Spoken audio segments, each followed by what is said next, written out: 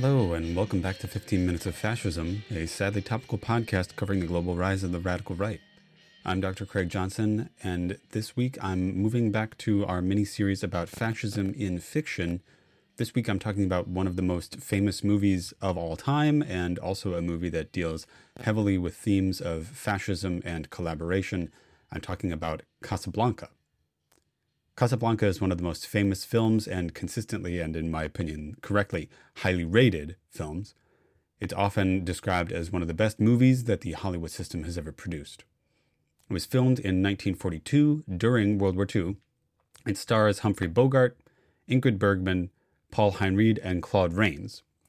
It was not intended to be a major hit. This was a time when the studio system was organized around movies that were supposed to be the big hits. You know, they were producing hundreds and hundreds of movies a year, but there were some that were supposed to be big name hitters. And despite the fact that this movie has a really stacked cast, it was not supposed to be the big turnout hit of that year, even for most of the people in it. Like Humphrey Bogart was supposed to be more famous for starring in a spy movie that year, for example. However, it just stood out as being spectacularly good. It won Best Picture. The director, Michael Curtis, won Best Director. The writers, the Epstein brothers, a pair of screenwriting twins, and Howard Koch, whose contributions didn't actually appear on screen, they all won Best Adapted Screenplay because the film is based on an unproduced play called Everybody Comes to Rick's. Critical analysis of the movie after its release has some saying that it's overrated, or some saying that the atmosphere around the movie, like people's appreciation of it, makes it a worse movie. However, others note that the iconic nature of the movie is part of what makes it so good, and has many images, characters, phrases that have just seeped into the zeitgeist and are just part of how we think about not just film, but also modern culture. The plot of the movie concerns a club owner, a guy named Rick, played by Humphrey Bogart, in Casablanca. He owns a club called the Café Américain, and it is a club that is a home to anybody, right? Anybody can come into Rick's place. The film is set in 1941, before the United States has entered World War II, and it is set at the time when Vichy France, the collaborationist government of France run by Marshal Pétain, was running Northern Africa, where Casablanca is.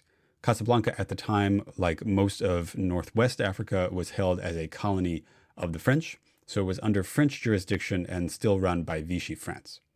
The bar, Rick's, is a neutral place, frequented by Nazis, Vichy officials, and civilian refugees, most of them French, hoping to reach the United States via Portugal or Spain, neutral countries. Rick, that is Humphrey Bogart, maintains an official indifference to the fascists, both the Nazis and the Vichy officials. He is personally, however, deeply opposed to them, and helps some of the refugees under the table, right? He gives them money, he helps them have places to stay, right? And he provides a space where they can try to get, letters of passage, ability to escape Casablanca into these neutral countries where they can go to safety. He also needs to bribe the Vichy cop, Captain Renault, who is played by Claude Rains, who in my opinion steals every fucking scene he's in this movie. The plot really kicks off when Rick, by happenstance, ends up in possession of two, quote, letters of transit, which are a sort of movie fictionalized version of a set of documents that would allow a traveler to cross borders in a difficult situation, like, say, during war. And so the idea is that this would allow their bearers to leave the Vichy French-occupied Casablanca and go anywhere. This is incredible for the refugees in Rick's and in Casablanca in general. Rick has essentially, at the start of the movie, ended up in possession of like the most incredible golden ticket possible, right? At that same moment, his former lover, and the reason he left freedom fighting for becoming a cynical club owner, comes into the bar. Her name is Ilsa Lund, played by Bergman, and her husband is Victor Laszlo, played by Heinried. He is a leader of the Czech resistance, and she is his collaborator and his partner in arms. They are on the run from the Germans, and they are trying to get out of Casablanca. They're trying to go to probably the United States or some other place where they can be free and where Laszlo can operate as a resistance leader, right? So the movie has thrust us into this position where Rick has exactly what they need. However, he is unwilling to give it to them because he remains extremely resentful of his former lover, Ilsa, because she left him unexpectedly. So the rest of the plot is wrangling about whether Rick will help them escape or not, despite his feeling betrayed by Ilsa. The backstory for that is that the two of them fell in love in Paris the previous year, when Ilsa thought that her husband was dead or trapped in a concentration camp about to be killed. Rick eventually convinces Ilsa that he will help Laszlo escape, but that she will stay with him. They share a sort of 1940s Hollywood night together. It remains unclear about whether or not they have sex. That's part of the magic of the movie, is that we don't really know about these people's personal lives. We don't even really know anything about their love because that was in the past, and they both sort of ruefully regret it in some sort of way. In the end of the movie, Rick has tricked Ilsa, and instead his plan is to put her on the plane with Laszlo so that she can help him remain a leader of the resistance against the Nazis. However, at the very moment that Ilsa and Laszlo are getting on the plane, a German officer who has been trailing them throughout the movie finds them and says that he's going to arrest Laszlo and kill him, and probably kill Ilsa too, and possibly fuck up Rick as well. Rick then shoots him, so Rick kills a German military officer. He murders a Nazi official in Vichy, France. He is witnessed by Captain Renault, the French Vichy cop. However, in a big, wonderful turn, after having been a collaborator for the entire movie, this Vichy cop decides that this is really, his line in the sand. And he says that instead of arresting Rick for this murder, which he witnessed, he's instead going to round up, quote, the usual suspects and just make a show of trying to investigate how this German official was killed. So Ilsa and Laszlo get on the plane while Rick and Captain Renault decide that they're going to go off and fight the Nazis together. Rick then ends the movie with the famous line, "I think this is the beginning of a beautiful friendship." Okay, that was the plot. Let's talk about how this movie fares in terms of its depictions of fascism and how it handles fascism. As far as fascism goes, this is mostly not really a movie about fascism per se. Remember, it takes place in French colonial North Africa during the Vichy era. It does not take place in Germany or Italy. The German characters, like, for example, the one that Rick murders at the conclusion of the film, are not really characters in the way that the other ones in the film are. They're more like a threat. They're just like thugs that run around and threaten the main characters that we actually know and care about. They're not presented as having their own internal lives or their own internal politics or moral struggles. Instead, Casablanca is, most importantly, a movie about collaboration. It's a movie about how easy it is to fall into collaboration and complacency with regards to fascism, how it benefits the people who collaborate with fascism, and also the serious moral dangers and pitfalls of this collaboration. In the end, Casablanca is a masterful story about love and loss and duty and the dangers of working in a system that is dominated by fascists. Ultimately, I think the movie is a sort of allegory about the United States' relationship to World War II. Rick here is a stand-in for the United States. In 1941, he is officially neutral to the war, and he is being pulled by his morals into the conflict against the Nazis, despite the fact that his material interests lie in neutrality.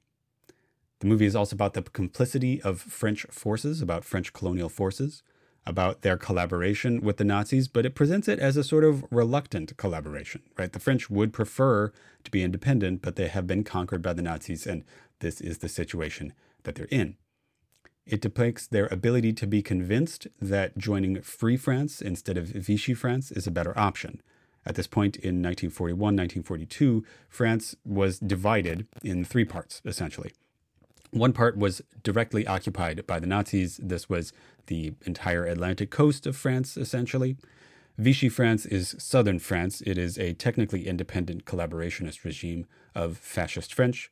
And then there is Free France. This is de Gaulle's France, which is headquartered in colonial areas that had not allied with Vichy, which were, far enough away that, de Gaulle could maintain some level of independence. The movie's central themes are about the need to leave behind loved ones and naive ideas in order to fight the war, in order to defeat fascism. This is a perfect lesson to give a somewhat still reluctant United States in 1941, 1942 to engage in this war against the Germans, remembering that, in 1941, the United States did enter the war, but it was because it was attacked by the Japanese. The Germans did not attack the United States, did not provoke it in any way other than by attacking their sometimes allies, the British.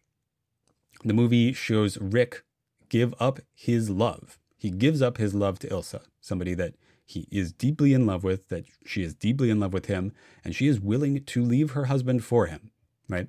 He forces her to do the same in order to help Laszlo, her husband, fight for Czech freedom. Captain Renault, the corrupt Vichy cop, also gives up on his extremely lucrative corrupt situation in order to fight alongside Rick with Free France. So this movie shows all of its characters making real, personal, believable sacrifices in order to fight the fascists, in order to fight Nazis. This is one of the things that makes the movie so palatable, so relatable. It makes the fight against fascism a personal one. We see the stakes, and they're just everyday stakes. Do you get to spend your life with someone you love, or do you do your duty and stop fascism from taking over the world? Do you continue in a lucrative, nice, cush position, or do you turn on the hand that feeds you because it is a hand in a fascist glove, right? That's the stakes of this movie. And I think that that's what makes it so relatable, because it's not just a movie about how bad the Nazis are. It's not a Holocaust movie. It's not a movie about Nazi atrocities. It's a movie about the moral stakes, the moral quandaries about when you turn on a good situation because you know that it is wrong. It's a movie about collaboration and about turning away from collaboration. The other incredible thing about Casablanca is that it just has this real and extremely present tragic energy. This is a movie that was filmed in 1942. It is about the present for the people watching this film. In fact, Casablanca, the city, was liberated by Allied forces in the week that the movie Casablanca appeared on screens. It's the present for the people making and watching this film. I think that there is no scene that illustrates this better than a famous scene that takes place in Rick's club. In this scene, a group of German soldiers commandeer a piano that is at one side of the bar, and they start to play the piano loudly and sing this big, pompous German Nazi patriotic song. These are all German soldiers, and they're taking over the bar singing this Nazi song. Laszlo, who is in the bar, looks to Rick and gets his approval and tells the band, a big band, to play La Marseillaise, the French national anthem, instead. This drives the entire crowd, which is, again, remember, mostly French, to stand up and sing the French national anthem in defiance of the Nazis who are occupying it. In fact, this scene includes a close-up on one French woman who is bawling, just tears streaming down her eyes.